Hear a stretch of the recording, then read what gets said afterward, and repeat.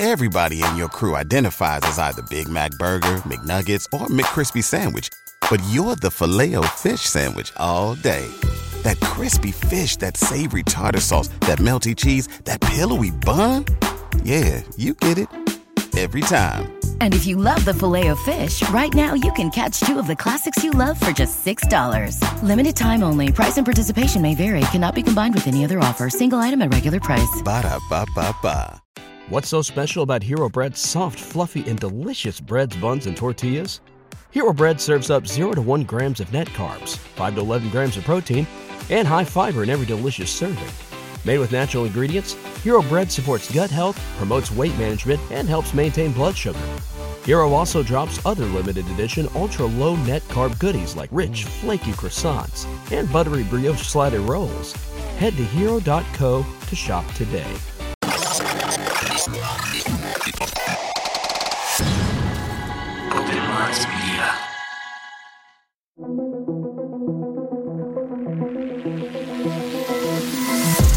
The reality we live in can be a very strange place. Most of the time, fact being stranger than fiction. How will we ever start to understand this reality we live in unless we question everything? Join me and a guest as we unravel the mysteries of this reality, one topic at a time. This is Increase of Our Reality with Shane Jones.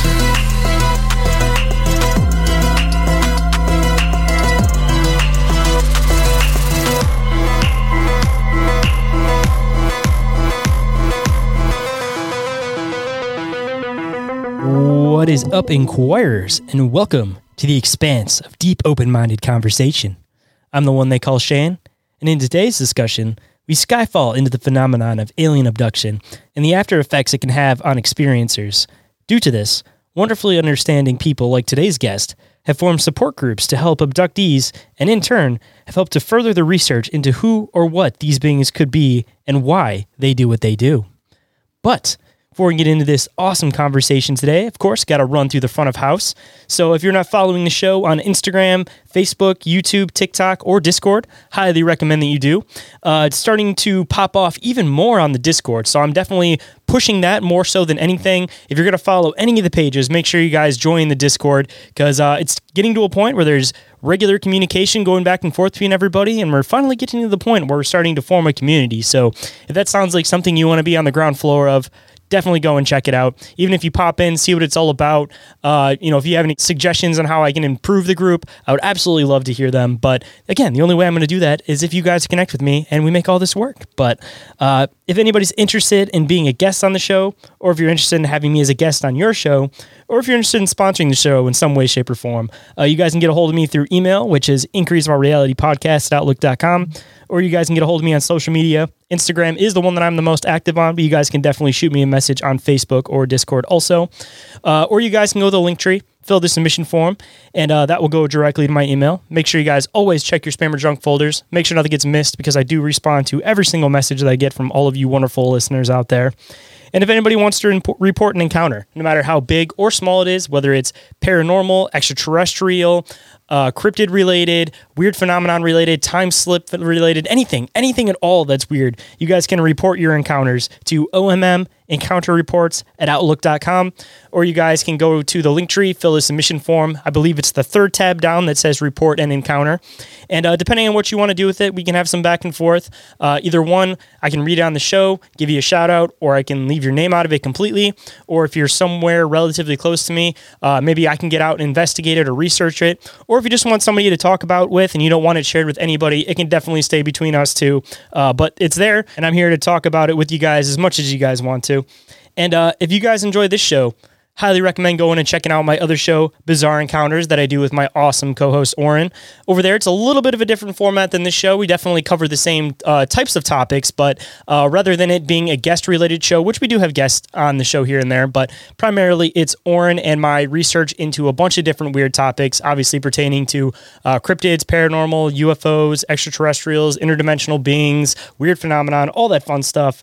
We get a little bit off the rails on it sometimes. Some episodes are a little bit more serious, so if you guys want a good mix of all of that, definitely recommend going and checking out Bizarre Encounters. And while you guys are checking that out, we are in the process also of dropping our Patreon exclusive show, which will be Bizarre Inquiries. And the whole premise of that show is that we want to be able to discuss what if type of scenarios. So if anybody has some what if scenarios they would like to pass forward to us, definitely recommend getting a hold of me. It can be things such as what if Mothman fought Sasquatch, or what if an alien invasion happened tomorrow, or what if we realized that there was a Stargate inside of one of the pyramids that anybody could go through. Any of that kind of stuff. If you guys have any ideas that you guys would like us to discuss, shoot me a message, let me know what it might be. I want to make sure we have a little database of that. And of course, if we discuss your question, we'll give you a big shout out in the show. And that will, like I said, be a Patreon exclusive, but I'll probably still drop some clips onto YouTube and TikTok. But as far as the first couple episodes, it will be dropped on the normal feed for Inquiries of Our Reality and for Bizarre Encounters, so you guys can get a little bit of a feel as far as what we're doing over there. And if you guys want to keep tabs on everything that I do all in one place, make sure you guys follow Open Minds Media across social media. And some of my pages, such as the YouTube, the Discord, and the TikTok, are all just under Open Minds Media. Makes it a little bit easier for me because everything's all in one place. But other than that, the actual social media pages are, of course, all divided between the different shows. And, of course, I have the Open Minds Media page. And if you guys want to support the show, a couple different ways to do so. Number one, of course, that I am trying to build up as much as possible to make it so that I can hopefully do this full-time one day, be able to possibly drop episodes for you guys daily, drop some daily video content for you guys, make it so that I can live my dream and do exactly what I would like to be doing with life. Again, go and join the Patreon. You get things over there such as early access to the show, ad-free episodes of the show, lives of the show, live replays of the show, exclusive merch store discounts, exclusive giveaways. There's some different poll options over there too. And if you guys have any suggestions as far as what you guys would like to see over on the Patreon, I'm more than happy to take suggestions for that. We are working on some Patreon exclusive shows such as Bizarre Inquiries, like I mentioned, but it's going to be a lot more going on with the Patreon. So again, get on the ground level of that stuff and help me so I can build up the show as much as possible in 2024. And if you guys want to donate to the show directly, make it so that I can get out to more events, get to meet more of you guys firsthand, create new pockets of listeners. You guys can donate through Cash App, Venmo, PayPal, or Red Circle, which is the RSS host for the show. And if you guys donate and it doesn't give you some type of option for a personalized message, make sure you leave a personalized message. Make it so that I can give you a shout out in the show. And no matter what it is, more than appreciated. Even if you just want to drop enough in there to get me a coffee to keep me awake while I'm doing some editing, that would be absolutely fantastic. But if you guys can't support the show that way, there are, of course, different ways. You guys can also go and check out the Open Minds Media merch store, where you'll find stuff for Inquiries of Our Reality, Bizarre Encounters, some exclusive cryptid designs. Still, again, trying to expand more over there, but as far as designs and everything goes, if you guys have anything that you'd like to see more, such as more of the cryptid designs, definitely let me know, and I can definitely coordinate that. And number 4, the main huge way you guys can support the show too is through leaving reviews or ratings for the show on iTunes or Spotify, which I appreciate more than you guys will ever know, because it helps out the algorithm to make it so that more people are able to see the show and the show can continue to keep growing organically. And speaking of organic growing, another awesome way to help the show out is to share the show through word of mouth. If you think there's anybody that would really enjoy listening to any of the topics we've talked about in the show, even if you just want to get them slightly interested, you guys can go over to the YouTube or the TikTok, send people some clips of the show. Any of that is more than appreciated. And if you guys want to support the show but not have to spend $1, that is the most fantastic way you guys could possibly do that. And in turn, like I said, you get a shout out in the process for it. But if you guys aren't able to do any of those things, I more than appreciate you guys just being around, listening to the show. And if you are a regular listener to the show, you guys can also go on to Spotify and hit auto download for the show. I believe that it deletes within a couple days anyways, but it'll make it so that even if you don't listen to every single episode, it'll count it as a listen for the episode. And again, it'll continue to help the show continue to grow. And while we're talking about continuing to grow, of course, have to support my friends out there in the community. Number 1, our new people that we're working with as far as Inquiries of Our Reality and Bizarre Encounters is I Know Squatch. And Hans and Rick over there are dropping a lot of fantastic designs as far as particular to Sasquatch goes. They have the really cool creeper design where he's peeking out from behind the tree. They're always dropping some new awesome hats. If you guys watch any of the videos for anything that I drop, Oren and I are regularly wearing their hat design that says Whoop across it with the silhouette of the Sasquatch. I know that they recently recently just dropped a new hat that's some plaid print, like the red lumberjack plaid print with their running Sasquatch on the side of it. But they're always dropping some awesome, fantastic gear. So if you guys want to pick up some Sasquatch stuff, all my Squatches out there, highly recommend going and checking out I Know Squatch, because why believe when you know Squatch? And past that, if you guys want to pick up any other type of cryptid gear, no matter what it is, be it Wendigos, the Goblins, Jersey Devil, Mothman, any of that, one of the best guys out there on the market as far as all cryptid-related gear goes is Joe over there at Cryptoteology, continuously always dropping fantastic new designs.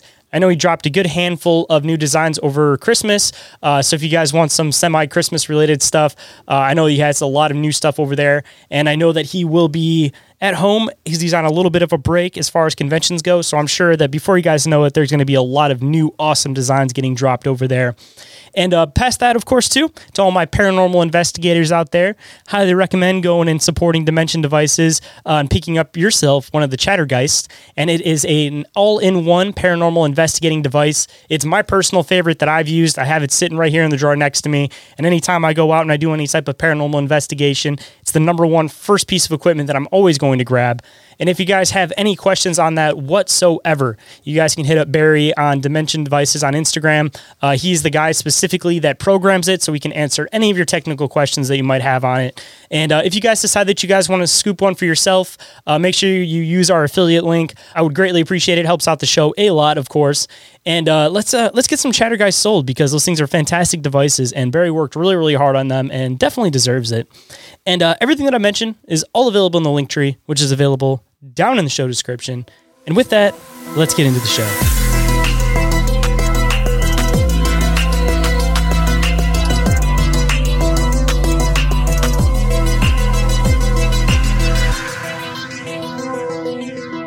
Please welcome to the show, Chairman for OPUS, Les Velez. How's it going today? Hey, thank you, Shane. Good to be here. Thank you for having me. Absolute pleasure to have you on the show. I've heard you on a couple of other podcasts, and I found the conversation absolutely fascinating. So I figured it was about time to try to get you to come on this show, and then we can get into some interesting conversation. You got it. Absolutely. So I guess a good spot to start for anybody that might not be familiar with who you are, what you do, and what exactly OPUS is. Why don't you kind of give them a rough idea about everything that you do? Sure. Well, I think probably the best place to start is when I first got interested in the paranormal area, if you will. When I was 11 years old, I was living in Connecticut at the time, and I was coming in the house after feeding my dog, and it was already dark, and I noticed this object that was just hovering over a tree line, and it was totally silent. It was oval in shape, and it was self-illuminated, and it scared the hell out of me. And I ran in the house, and by the time I was able to get my father to come out, it was gone. And he says, "Oh, it's probably just a beacon of light reflecting off a cloud." And of course, I didn't buy that. And shortly thereafter, I went to the library and picked up some books on UFOs. And back in those days, George Adamski was the preeminent experiencer and writer about UFOs, and his experiences with the Venusians and his photographs in his books were phenomenal that he had taken with his telescope of these craft. So anyway, I was really into it for a while. And then, it kind of grew out of it and kind of forgot about it, and went off to college and went in the service and spent some time there for a while, and eventually got married. And back in 1985, I decided to move my family from Connecticut out to California, San Jose, and picked up the San Jose Mercury News one day, and there was an article in there about Stanton Freeman, this nuclear physicist that was coming to San Jose City College to talk about UFOs and the government cover-up. Well, it was like somebody threw a switch, and I was totally, wanted to go see him speak, and expecting to see maybe only a handful of people at this presentation. The auditorium was packed, and he gave this incredible presentation. And on my way out, there was a table set up by MUFON, the Mutual UFO Network, which was founded in 1969 by a couple of engineers out of Texas.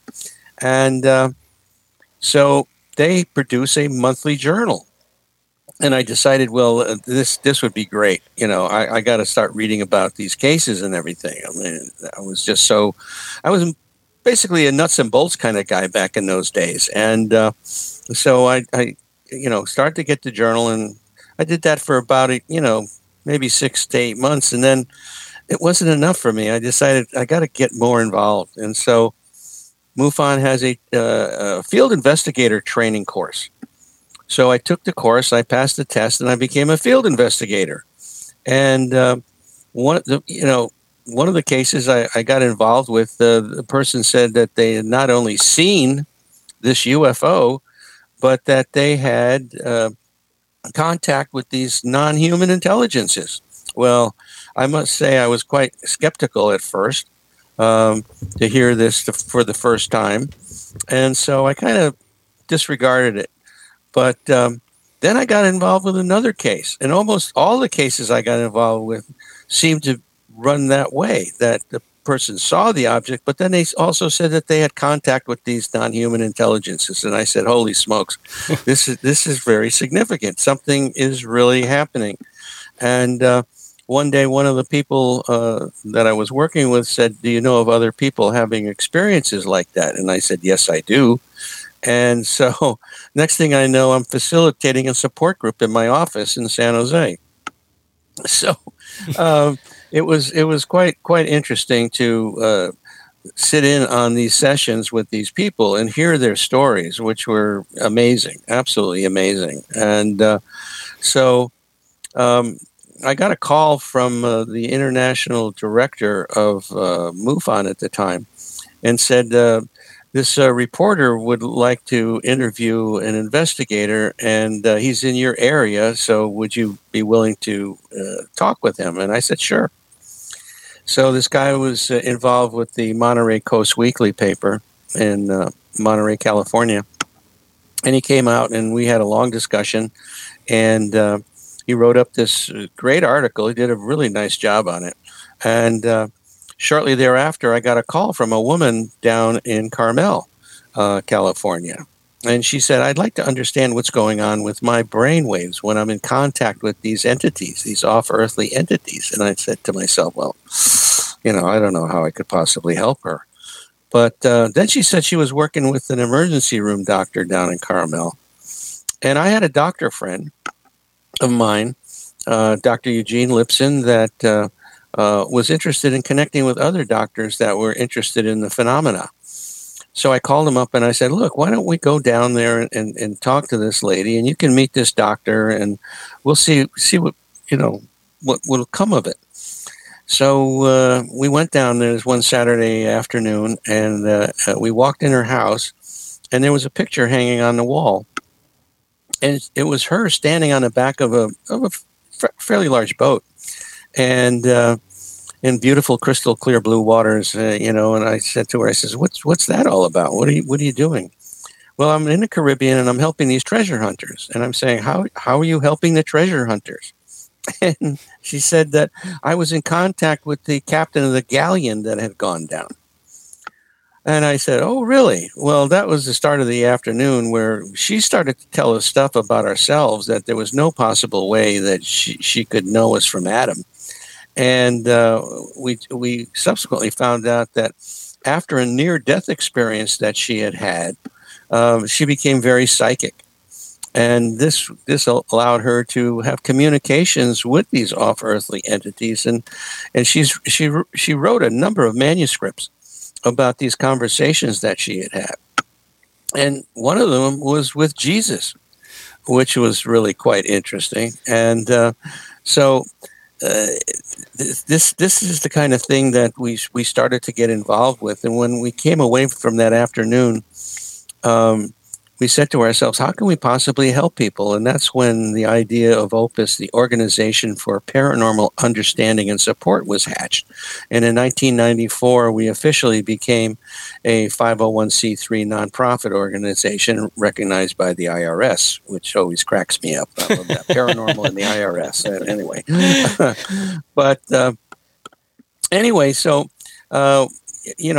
during these sessions that we had, there was many really interesting stories that these people were telling me, and one of the cases involved a couple, and they were amateur pilots, and they were picnicking in a state park north of Santa Cruz, and it was getting to be dusk, and they were coming out of the park, and this is a rather hilly area. It goes from basically sea level all the way up to maybe 600 or 700 feet.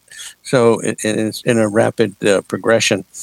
But as they were coming out of the park, they noticed this light over the Pacific, and the light got bigger and bigger and bigger until it was literally over their heads, and it was basically a triangular craft about the size of a small Learjet. And it slowly, silently went behind where they were into this canyon. And they noticed another light over the ocean. And again, the same thing. This light got bigger and bigger and bigger until it was over their head. And again, it was another triangular craft. Well, the first one, they felt they were looking at it. The second one, they felt it was looking at them. And they became frightened. And the same thing, this craft went into this canyon behind them.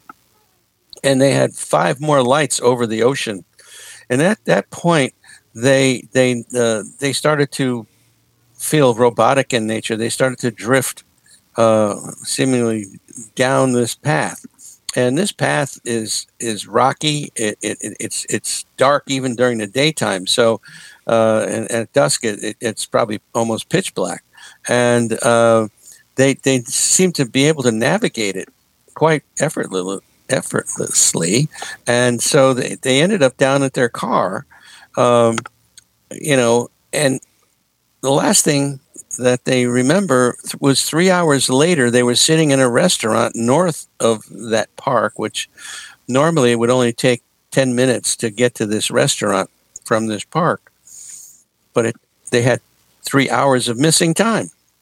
So they did come to our meeting, and after this experience, they both developed a rash in their genital area, and so they had gone to I think his doctor first, and doctor says, well, it's not poison ivy or poison oak. I'm not sure what it is, and then they subsequently went, I believe, to her doctor.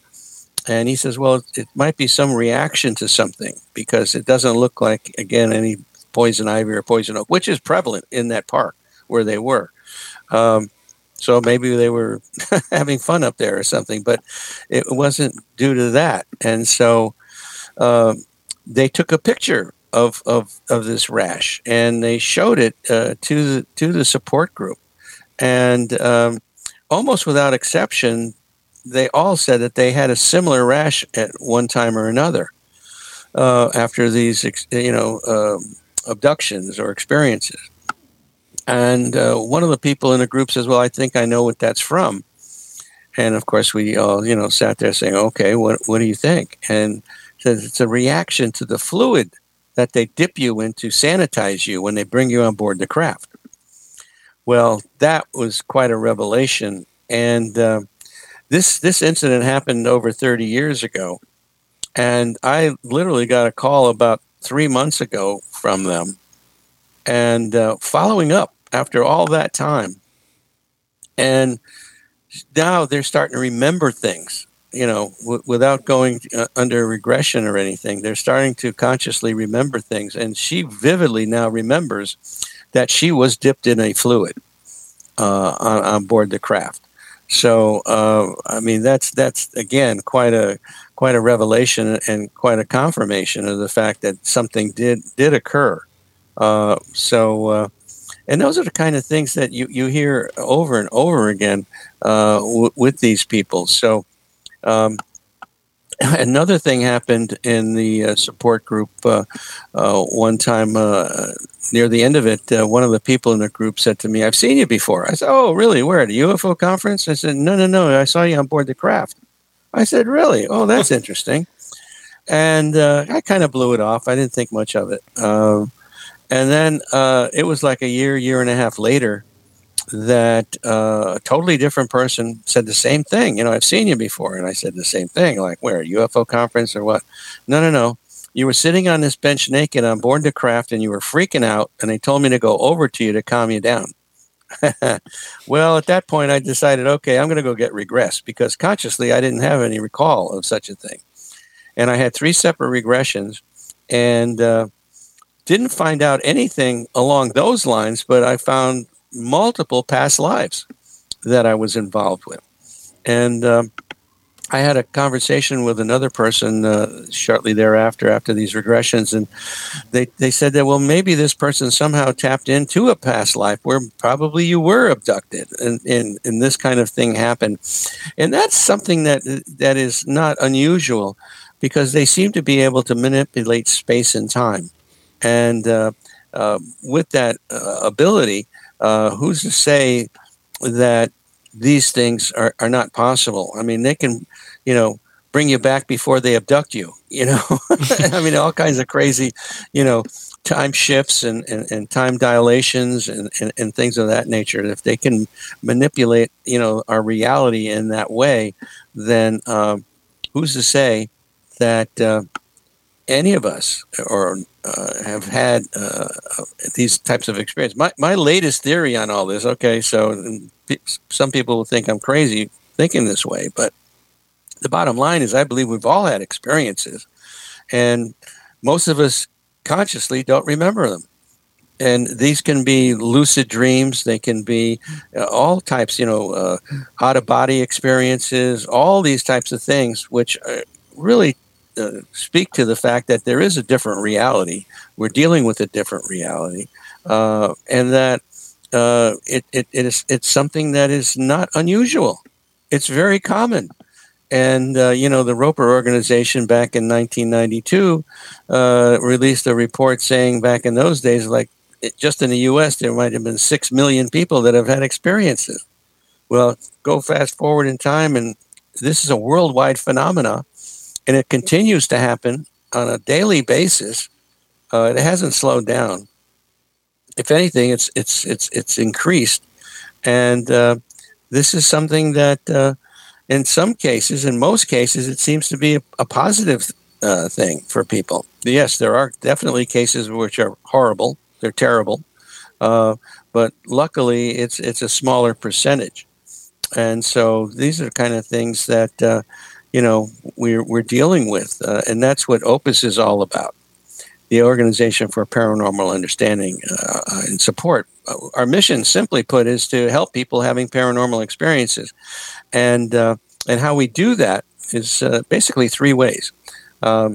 We have a confidential international online support group, and we have almost 400 people in the support group now from around the world that are talking to one another 24/7.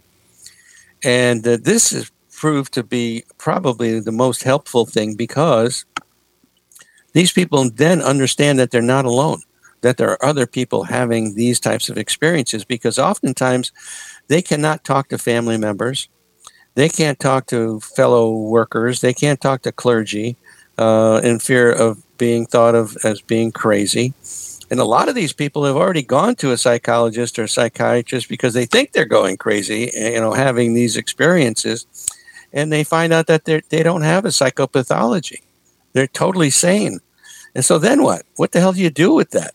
Where do you turn for support? And so the second thing that we do is we have a referral network of mental health practitioners and hypnotherapists that we can recommend to people if that's what they're looking for.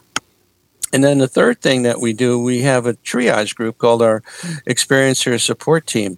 These are people that are very familiar with the topics and are able to talk to these people when they come to us and ascertain what it is that they're really looking for. What kind of help are they looking for with these experiences? And so, and the amount of information that comes out is phenomenal.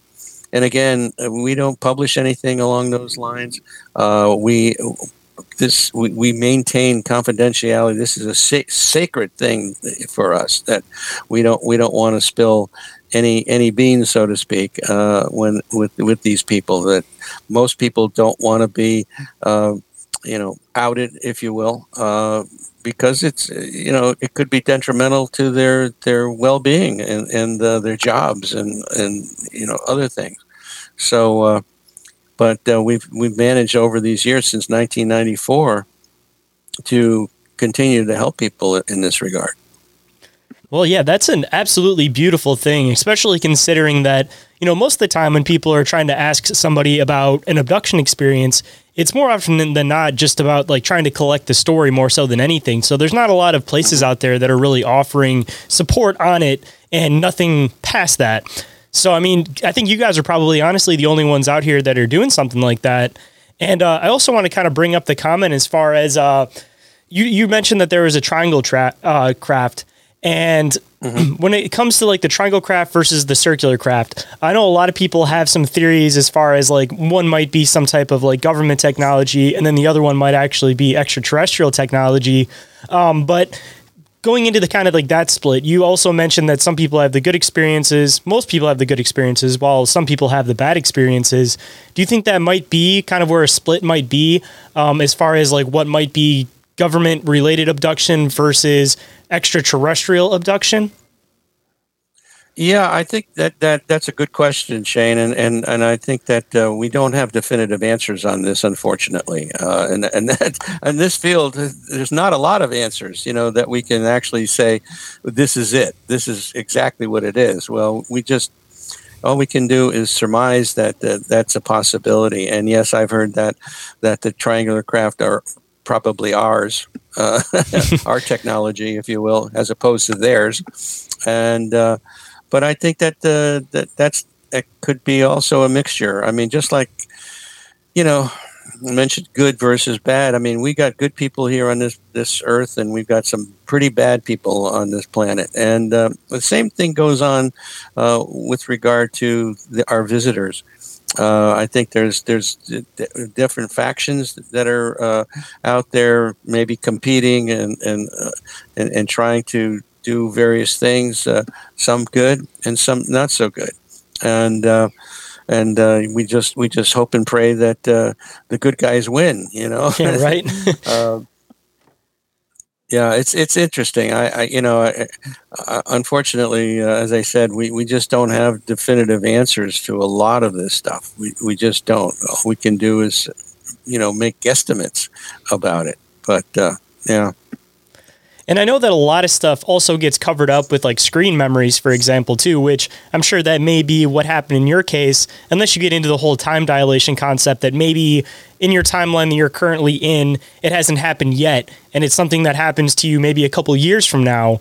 But when you're up on the UFO, time doesn't necessarily play out the same way that like we imagine it, like from our perspective. Sorry, I totally agree with that. Yeah, absolutely. I think that, as I said, that they seem to have the ability to manipulate space and time, and so with that kind of capability, anything is possible. Anything is possible.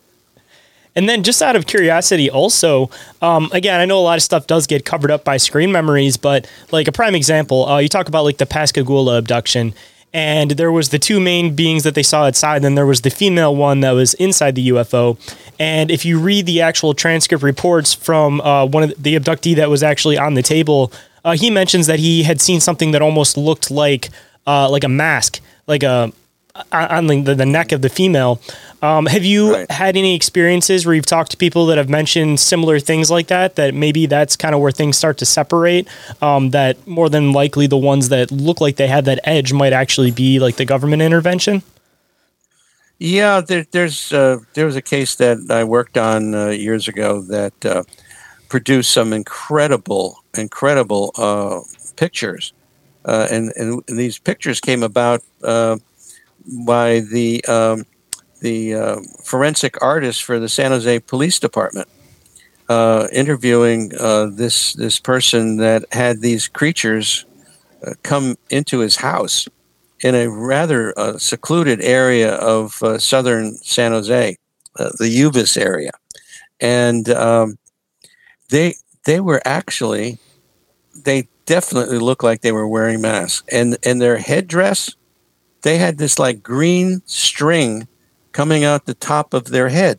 It was like a wig, but a green string, and it was the most bizarre case I had ever seen, as far as these things obviously not showing their real face. It was like a mask. It was like a mask, and so, and this guy was an engineer. So I mean, he was pretty well grounded. I mean, and the stuff that was happening on his property, I had the good fortune to actually go out to his place with a gentleman who has a very interesting capability. He can see entities, and so I took him out there because of the fact that what we felt that there might be a portal out there, that these entities were coming through. So we got to the property, and first thing when we got there, almost within about 5-10 minutes, he says, "There's a portal right over there, and I can see these entities in there. They're in there, and now they've seen us." And now they're like scrambling. they're trying to get out of that area, viewing area. This was a case that actually got written up by a number of really well-known researchers at the time. And the drawings that came out of this case were really significant. But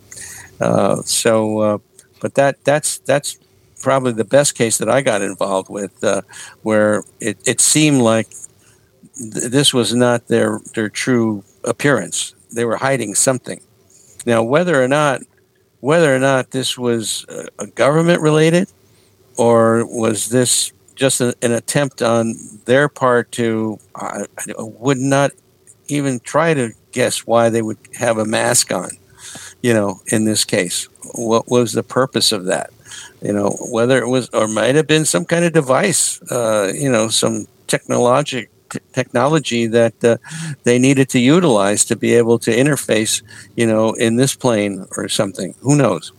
Your imagination can run wild on some of this stuff. That's for sure.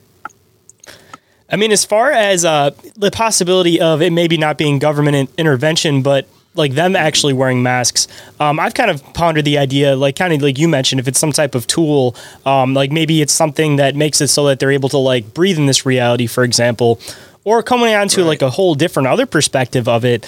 You think about like what we're doing as far as like war amongst humans, that we're creating drones, we're sending things overseas, and the whole intention is that eventually, the battlefield isn't going to have any actual humans on it anymore. It's going to be all different types of drones and different types of technology.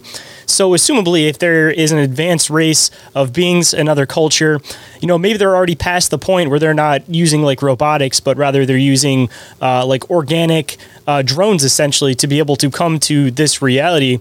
And, maybe some of those are a little bit outdated, and why that comes off the appearance of them wearing a mask might be because maybe it is some type of created robotic, and it's maybe just like a suit that goes over it, possibly. Right. Yeah, I mean, it's totally possible. I mean, look at where our technology is now, and then these entities are supposedly maybe millions of years ahead of us. I mean, this is like what Arthur C. Clarke has said, that this technology can look like magic to us, and it's certainly the case. I think that with their capabilities, that it does look like magic. Oh my goodness, this. How can they possibly do that? How do they go through walls? How do they take you through a wall or through the ceiling? They rearrange your molecules or your atoms, and they're able to literally bring you through. That's another case that I got involved with, where this couple were coming back from dinner, I guess. It was dusk, another case around dusk, which is interesting. And they noticed in this field this rather large orb with the... At Parker, our purpose is simple. We want to make the world a better place by working more efficiently, by using more sustainable practices, by developing better technologies. We keep moving forward. With each new idea, innovation, and partnership, we're one step closer to fulfilling our purpose every single day. To find out more, visit parker.com/purpose. Parker, engineering your success. What's so special about Hero Bread's soft, fluffy, and delicious breads, buns, and tortillas? Hero Bread serves up 0 to 1 grams of net carbs, 5 to 11 grams of protein, and high fiber in every delicious serving. Made with natural ingredients, Hero Bread supports gut health, promotes weight management, and helps maintain blood sugar. Hero also drops other limited edition ultra-low net carb goodies like rich flaky croissants and buttery brioche slider rolls. Head to hero.co to shop today.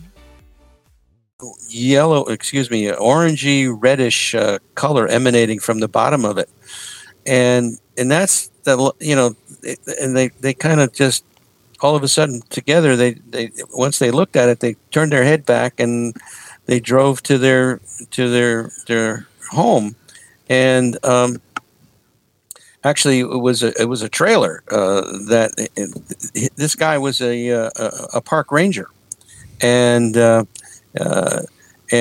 they had like another 3 hours of missing time after they saw this thing. It was like 5:45 or something in the afternoon, and then they showed up at the trailer around 9:30, and they don't recollect anything during that period of time. But that night, they were visited.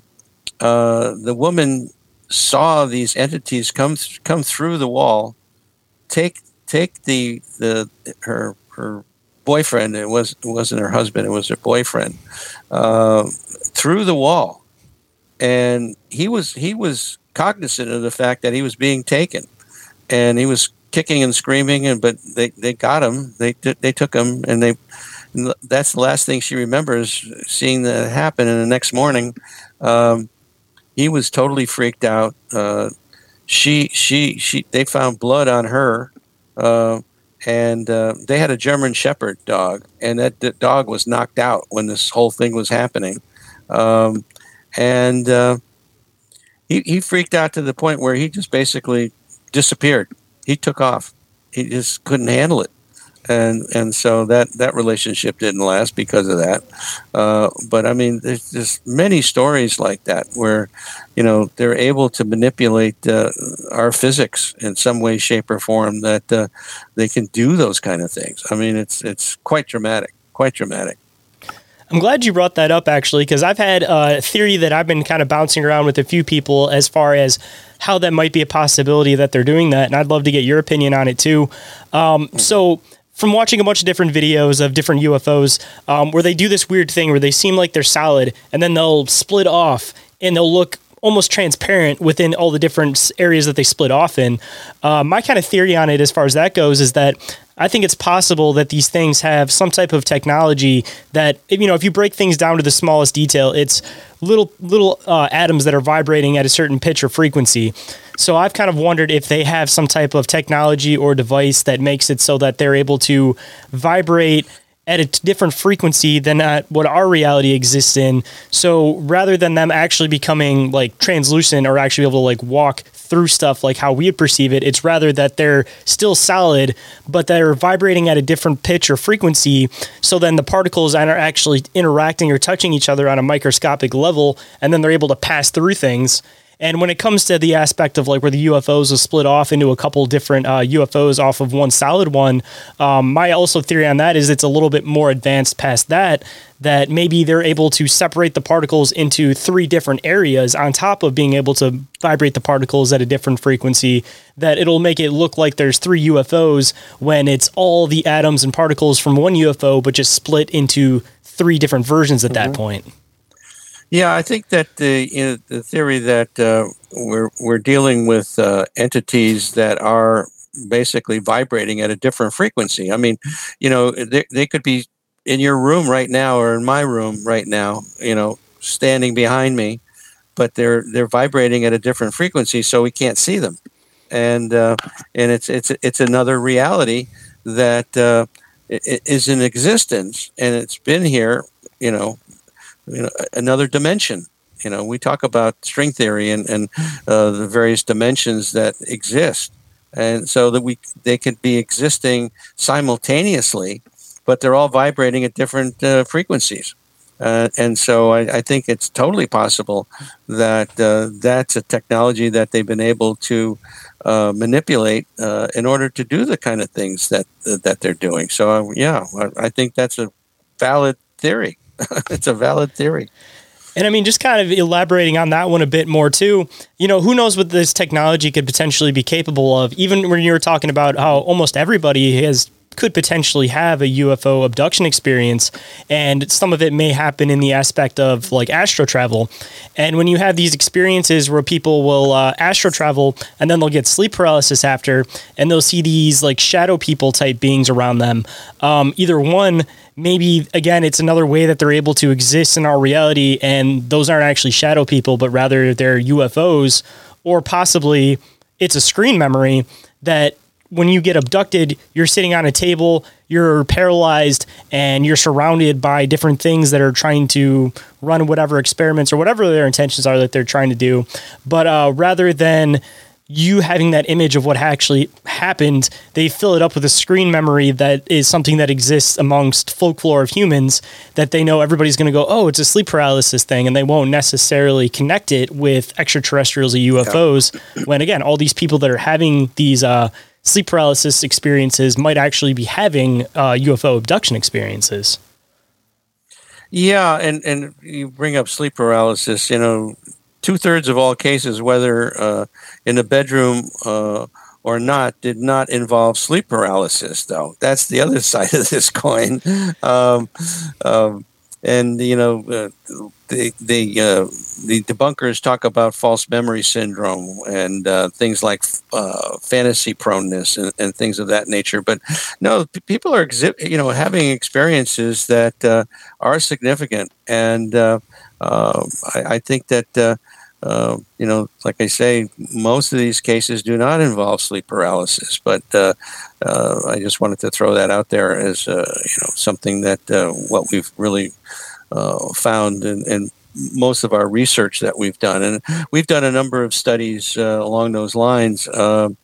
Back in 2009, we produced what we call the Omega-3 study, where we took 71 people that claimed that they had contact with non-human intelligences and 51 people as a control group. And, we found out that these people did not have a psychopathology. They weren't crazy. They didn't have fantasy proneness.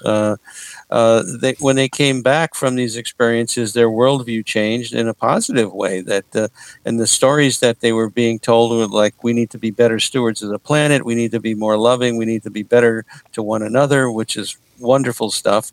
We also found out that there was temporal lobe activity that was different in these people, and versus the control group. And so Dr. Gary Nolan from Stanford University has done some amazing research and found out that an area in the caudate putamen area, there's a lot more connections where these people that have psychic ability, being able to communicate, telepathically, things of that nature. And so this is, I think, an evolutionary process that's going on right now. And maybe they're involved with making that happen.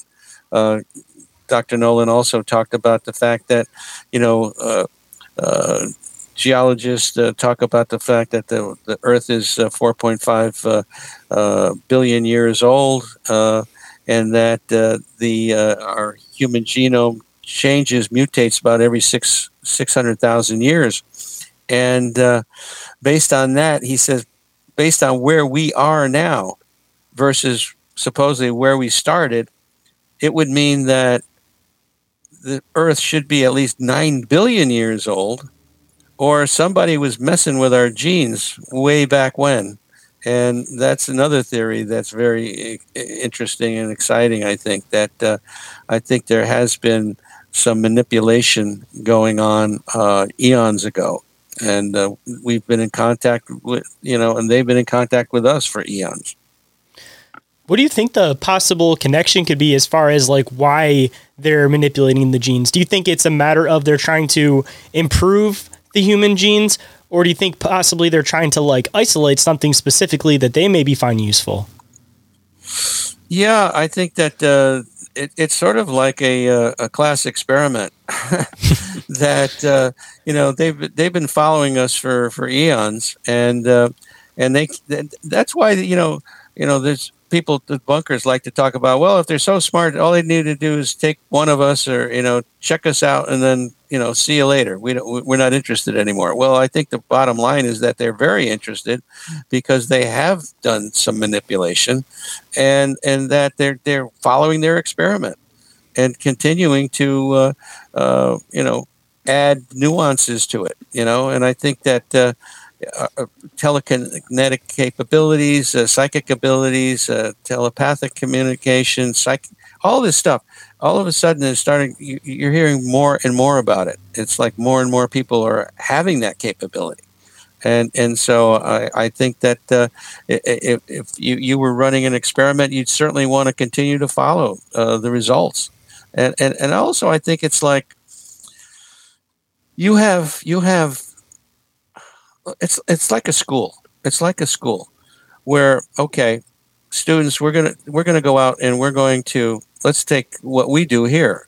We go into the ocean, out in the ocean, and we take a dolphin out of the water, okay, out of their environment.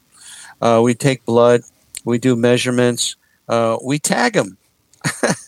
How does that sound like implants? Does it sound like implants?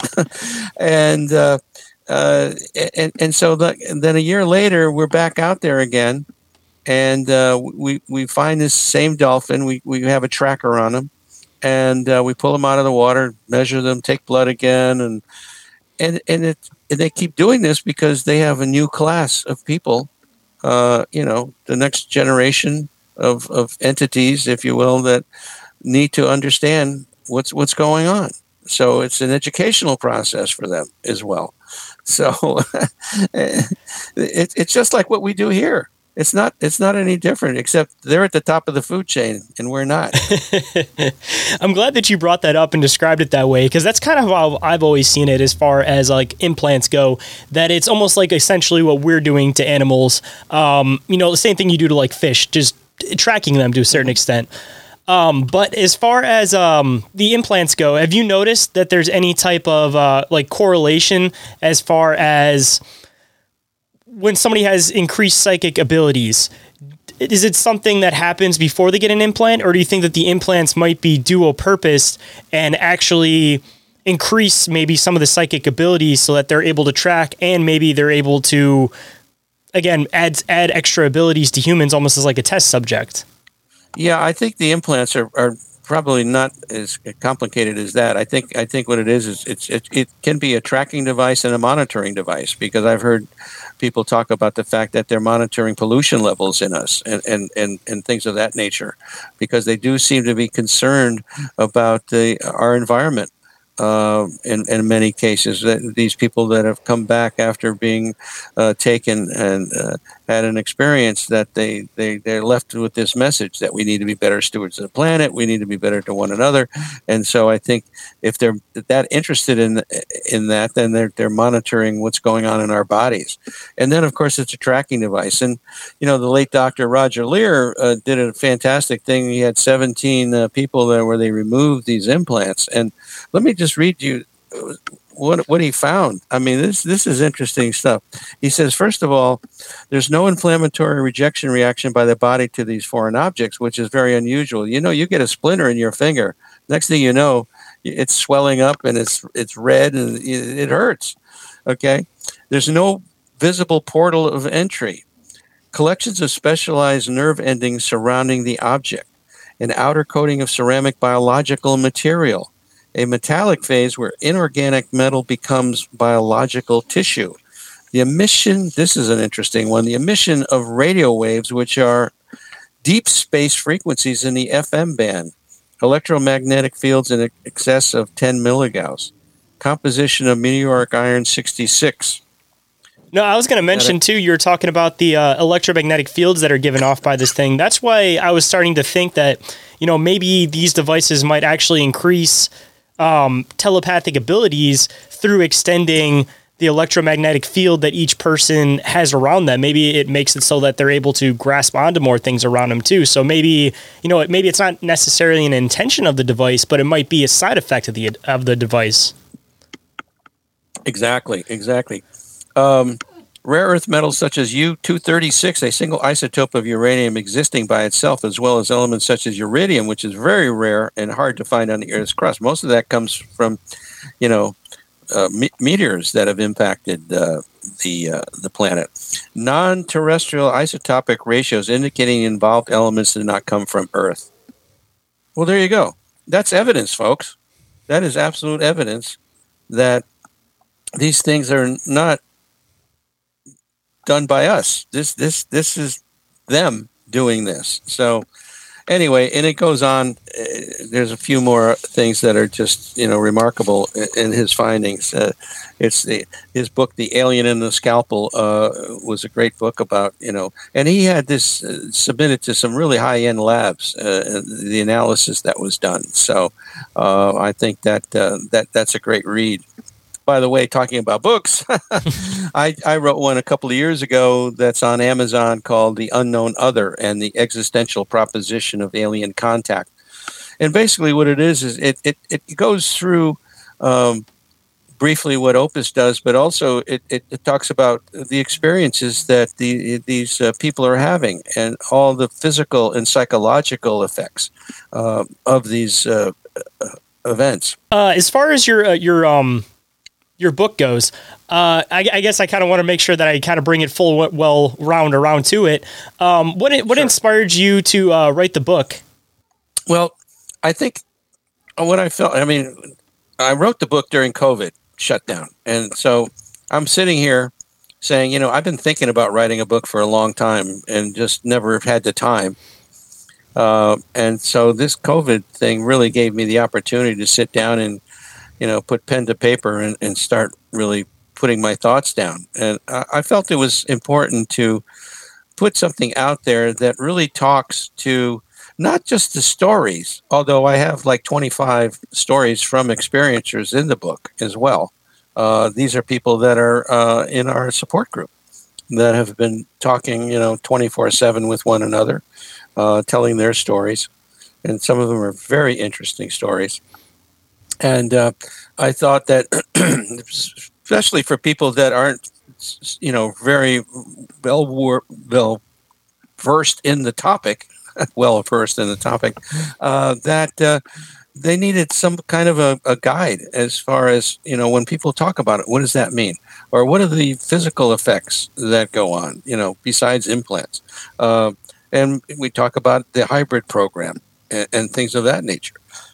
So it's like, I just wanted to make sure that people understood that here we are. These people are looking for help, all right? And we have an organization that can help them. But this is why they need the help.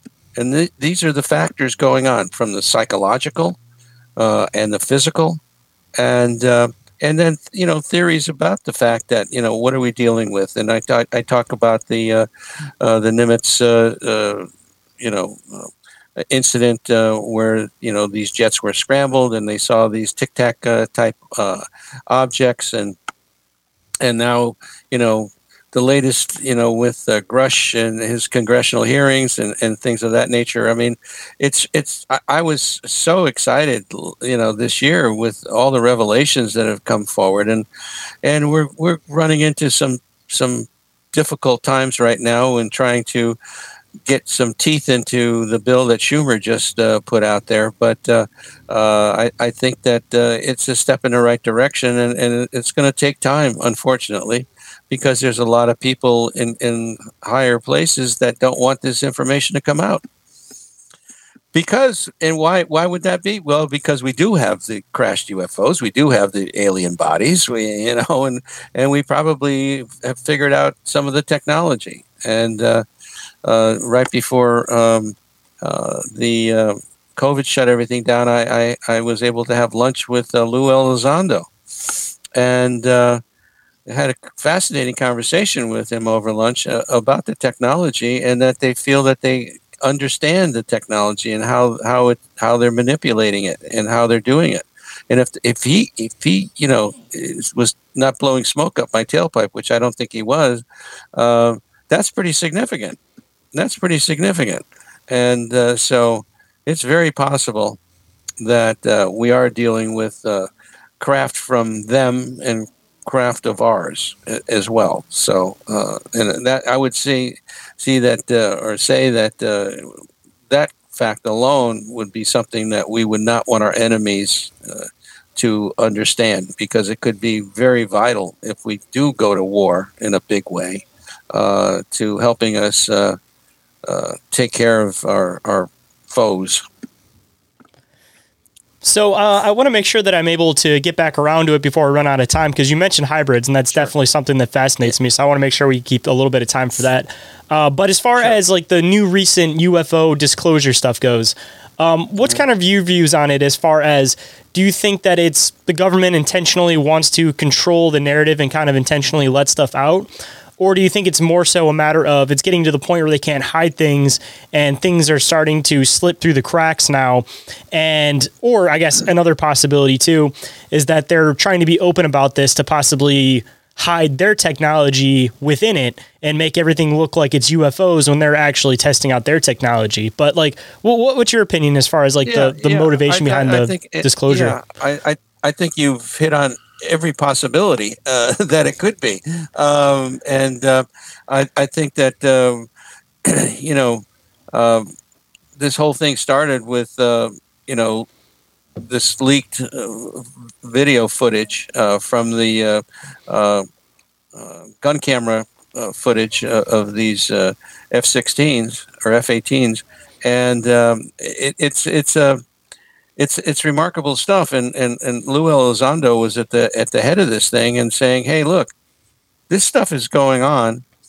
It could be a threat, and it's already caused some issues with safety issues, and so if we don't understand what this is, then that's a problem." And that's how he got Congress to start to open their eyes and start to look at this phenomena in a serious way.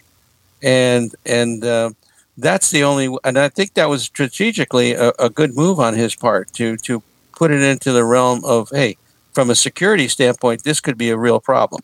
And we need to get on top of this and better understand it, which I think our government probably does in some military industrial complex somewhere, probably do understand it a hell of a lot better than what they've told us about. And so, yes, I think that there's a number of factions going on, and some of them don't want any of this to come out. Some of them want it to come out. And then there's somebody in between that, we can let out some of this, the old drip method. We're going to let them have a little bit of this, a little bit of that, and over time, after we figure out how to best do this, we'll open up our kimono, so to speak, and show everybody what we got. But I don't think that's going to be the case. I think it's going to be something that is going to continue to always leave questions to be asked. But again, getting back to Grush and his presentation, and Graves and the two pilots that also in that congressional hearing, that these are guys with great credentials. I mean, they're not up there, they're risking a lot. I mean, just doing what they did. And so if we've got the craft and we've got the bodies, then okay. So now what? And now what do we do with this information? And so I think that's where we need to understand, okay, so do we truly understand the technology now? And if that's the case, then that would be a big revelation in and of itself. But whether or not we've been able to do something with it, that's a whole nother ballgame. And we're not only talking about, craft in a way of, solid craft. We're talking about interdimensional type things. We're talking about orbs. We're talking about poltergeist activity. We're talking, all kinds of, the paranormal covers a whole plethora of things.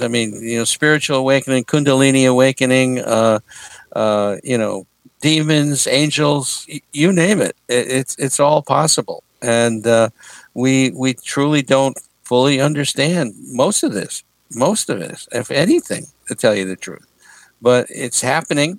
It's happening to people. It's happening to pilots. It's happening to many other people in the military. And I know that this abduction phenomena is something that our government is also involved with. They know that these types of things, and they've interviewed many abductees and interrogated them, if you will. So it's something that needs a lot more attention, and hopefully the people in our government will someday realize that it's not going to hurt the population, because there's all kinds of stories about the fact, well, if we really tell the people that, well, yes, the aliens are here and this is what's going on, it's going to freak a lot of people out. Well, it might freak out some people. I'm fully aware of that. But I think 70 to 80% of the people would be perfectly fine with it. Matter of fact, they would probably just say, oh, I knew it all the time. I knew it all the time. They're here. Yeah. Yeah, my neighbor, by the way, is an alien. See, that's I was going to bring it into like the hybrid process, that maybe that's actually a two-sided concept, that it's not just the extraterrestrials trying to figure out how to hybridize with humans, or the humans trying to figure out how to hybridize with aliens, but rather that maybe it's a long-term game, that their intention is that they want to be able to just blend the two species, and then in turn they can blend the technology, and the disclosure would be extremely, extremely slow and soft, but eventually they wouldn't necessarily have to create disclosure in the aspect that we're all thinking of it as, but rather that we'll all blend together, and then they have an excuse for why this technology exists, why people have this ability. So it's like they never actually say, oh, it's extraterrestrials, just, oh, we started developing and this is what we are now. No, Shane, that's a great concept, and I think that's something that has been posited by a number of people out there, that the fact that eventually we will be them. And so there won't be a big deal about disclosure. Yeah. And supposedly we have a number of hybrids already in places in government that are, pretty high ranking and such. So, and I think maybe that's another reason why this thing has got the impetus that it does have. But I think that's a good concept. I agree with you on that one. That's good. Just out of curiosity, too, I'm sure that it's probably one of the main things that you end up talking about in your support groups, because I feel like it would cause the most trauma. But as far as people that have possibly had these experiences where, they have like they become pregnant after an abduction and then it gets taken from them a couple months later. Have you talked to anybody in any of the support groups that maybe have an understanding of the reasoning behind this from the extraterrestrial side, maybe through, doing regressions or possibly picking anything up like telepathically from the extraterrestrials? One of our board members, Geraldine Orozco, she's had 21 children and been on board the craft and been involved with them and in a significant way.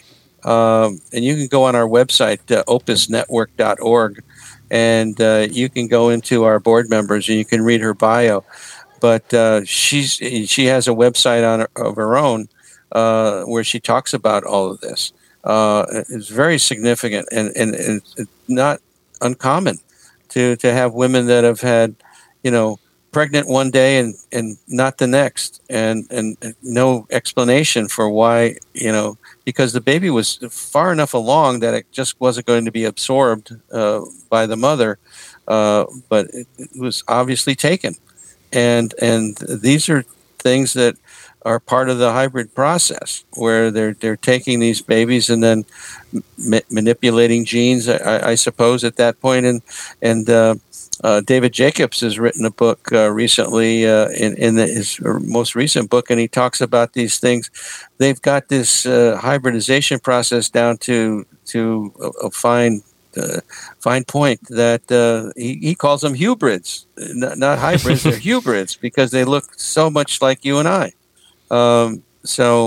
And then that goes back to what you said earlier about the fact that, eventually we will be them and them will be us, and and the twain shall meet. See, and then this kind of connects into something that I brought up on a round table I did about a year ago or so when it comes to alien abduction, that it may be what plays into cattle mutilation too, because it seems like they usually take the blood and they take the womb as two of the normal things they end up taking. So my idea was possibly that maybe they were taking the wombs so that they could create synthetic wombs. And I know that they use cow blood sometimes for surgery because it can be interchanged sometimes with human blood. So maybe they're using it to create synthetic wombs because, depending on which way the hybrid turns out, I'm assuming that maybe it's down to a complete science, like you said, but maybe sometimes there's little differentiations that happen. And if you're thinking about like the normal depiction of like a grape, for example, it seems like the head would be too big possibly for a female to naturally give birth to. So maybe they have to take them earlier before they get to that size, or if they're hybrids and they possibly grow faster, they have to take them before that so it doesn't end up destroying the female in the process of it, and instead they can actually birth it from a synthetic womb. Right. No, that's a good point. I mean, of course, there's all kinds of theories about why these cattle mutilations are going on, besides, tasty treats, they have a yen for tongue and other parts that they usually take. No, it's totally possible, Shane. I mean, again, we don't have definitive answers, but it's certainly a possibility. It's certainly a possibility. Yeah. So I know that you said you only had about an hour. So at some point, I would absolutely love to have you back on the show because this has been an absolutely wonderful conversation. And I also do another podcast called Bizarre Encounters that we dive into this kind of stuff. And I do it with one of my co-hosts who's also a UFO researcher. So I think it'd be a lot of fun to have you over on that side too at some point. Be happy to do it. That'd be great. So also, before we start closing up, I always like to do words of wisdom from the guests to the listeners. So if there was any words of wisdom you could bestow on the listeners today, what might it be? Yeah. Well, I think one of the most important things, as far as I'm, with my organization and what we do, is if you know of anybody out there that had an experience and is looking for help, please send them our way. Just have to go to opusnetwork.org, and there's a place in there. There's a support button that you can hit that, and we only ask you a few questions, and then we'll get in touch with you within 72 hours. If you're looking to be put into the support group, we can do that. Or if you're looking for a mental health practitioner or a hypnotherapist, we can help in that regard. And then we also have that triage group. So again, if you yourself are having an issue and would like some help, or you know of somebody that is having an issue, and we would love to try to help them out. And then also, we are also looking for more mental health practitioners and hypnotherapists, certified hypnotherapists, licensed mental health practitioners. So if you are listening and you are one of those people, get a hold of us. There's a contact button on our site. You can contact us and get my book, which helps the organization. We're a nonprofit, so we basically live on donations. So we have an agreement with Amazon that when a book is sold, that those funds are funneled to us, and so we appreciate that. And that's The Unknown Other and the Existential Proposition of Alien Contact under Lester Velez. Yeah, you can see me on Amazon. So those are my words of wisdom in a plug. And just out of curiosity for the plug too, is your book only available on Amazon, or do you also sell it through your website? Because I know some people like to get signed copies of books, so I was just curious if that was an option for people too. Yeah, it's basically the way it's set up right now. You can go on our website, and the book is there. But when you hit the icon for the book, it takes you directly to Amazon. So, but if you're interested in getting a signed copy, you can contact me through the website, and then I can make arrangements accordingly. Awesome. So I'll have to talk to you about it after the show, but I'd love to pick up a signed copy for myself because I absolutely love getting signed copies of books. But for the time being, I appreciate you making the time coming on the show, and I'm looking forward to setting something else up again because I know that there's a lot more interesting stuff we can dive into. And as far as all the disclosure stuff happening, who knows what might happen the next couple months to have even more different stuff to dive into. Absolutely. Thank you again, Shane. Appreciate it. By the way, and I appreciate what you and the people like you that have shows like this are doing, because it's getting the word out. And this is something we've never had before. You know, all these podcasts and all these people that are doing shows like this. It's opening up the general public to really better understand the various phenomena that are occurring out there. So again, thank you, Shane, for what you do. Thank you so much. Actually, just something kind of funny I wanted to mention since you brought that up. I've had a couple buddies that live, in the deep South. They're just regular country boys that are just going out hunting every night, doing whatever. And they've made comments saying things like, if it wasn't for podcasts like this, if it wasn't for documentaries that are out now and all the accessibility to all of this type of information that's out now and the people that are openly talking about this information, he's like, who knows where I would possibly be. Like, this information is reaching people that are in the middle of nowhere at this point. So now it's becoming a point where people who have had experiences for years that never want to mention a word about it to anybody, they now know that there's a group of people that they can be comfortable enough to come up to that will make it so that they can get it off their chest and actually do some research into it, rather than, how it used to be before all of this type of stuff happening, that, people were able to read books and stuff at the library, but they didn't necessarily have a means of contacting somebody directly or knowing that there's a whole group of community or a whole community that is more than willing to hear them out and not call them crazy for their experiences. And that goes across extraterrestrials, cryptids, paranormal, all that stuff. Like, it's helping all of the different topics all at the same time. Yep, absolutely. Good job. Thank you. If you guys enjoyed this episode, don't forget to leave a review or a rating for the show on iTunes or Spotify. And if you guys leave a 5-star review, I will read it on the show and, of course, give you guys a big shout out. And if you don't want to do that, or you guys have already left a review or a rating, don't forget to share the show through word of mouth. It's an awesome way to organically continue to help the show grow. And you guys can even share the clips from YouTube or TikTok, get somebody into a couple minutes of the show. It might even extend to them listening to the entire episode of the show. And if you guys want to support the show in another way, you guys can always hit auto download in any of your podcatcher apps. That'll make it so that it counts as a listen. Again, helps out the algorithm, makes it so that more people are able to see the show. So there's a lot of awesome ways to be able to support the show that are absolutely free to you. And if you guys do that, I greatly appreciate it. And again, if not, I just appreciate you guys listening to the show and supporting the show through the past couple of years, and soon to be hitting the second year, of course. And if anybody has any encounters they'd like to report, no matter how big, no matter how small, no matter what it pertains to, weird phenomenon, extraterrestrials, cryptids, paranormal, any of that fun stuff, if you guys want to report your encounter, you guys can do so through OMM Encounter Reports at Outlook.com. Or you guys can go to the link tree, fill the submission form, and that will go directly to that specific email. And depending on what you want to do with your encounter, whether you want to share it on the show, remain anonymous, have me come and investigate it, or simply you just want somebody to talk to about it and you want to leave it between us, that's totally fine too. We can have a little bit of back and forth as far as that goes. But again, don't forget to report your encounters to OMM Encounter Reports at Outlook.com. And if anybody wants to get a hold of me for any other reason whatsoever, you guys can do so through social media. Instagram and Facebook are the ones that I'm the most active on. Or you guys can email me at inquiriesofourrealitypodcast at Outlook.com. Or you can go to the link tree, fill the submission form for that, and that will, of course, go directly to my email. And everything that I mentioned is all available in the link tree, which is available down in the show description. And with that, hope you guys enjoyed the conversation, and I'll catch you on the next one. Have a good night, everybody.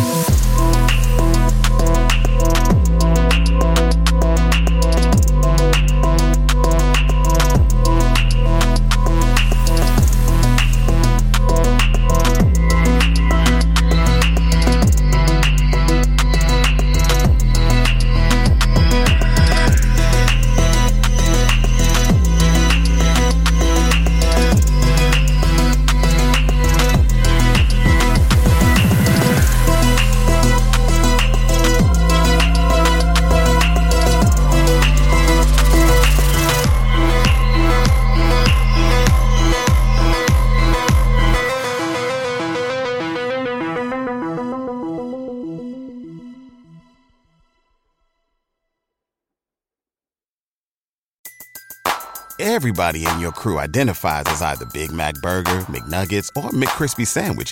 But you're the Filet-O-Fish Sandwich all day. That crispy fish, that savory tartar sauce, that melty cheese, that pillowy bun. Yeah, you get it. Every time. And if you love the Filet-O-Fish, right now you can catch 2 of the classics you love for just $6. Limited time only. Price and participation may vary. Cannot be combined with any other offer. Single item at regular price. Ba-da-ba-ba-ba. What's so special about Hero Bread's soft, fluffy, and delicious breads, buns, and tortillas? Hero Bread serves up 0 to 1 grams of net carbs, 5 to 11 grams of protein, and high fiber in every delicious serving. Made with natural ingredients, Hero Bread supports gut health, promotes weight management, and helps maintain blood sugar. Hero also drops other limited edition ultra-low net carb goodies like rich flaky croissants and buttery brioche slider rolls. Head to hero.co to shop today. At Parker, our purpose is simple. We want to make the world a better place by working more efficiently, by using more sustainable practices, by developing better technologies. We keep moving forward. With each new idea, innovation, and partnership, we're one step closer to fulfilling our purpose every single day. To find out more, visit parker.com/purpose. Parker, engineering your success.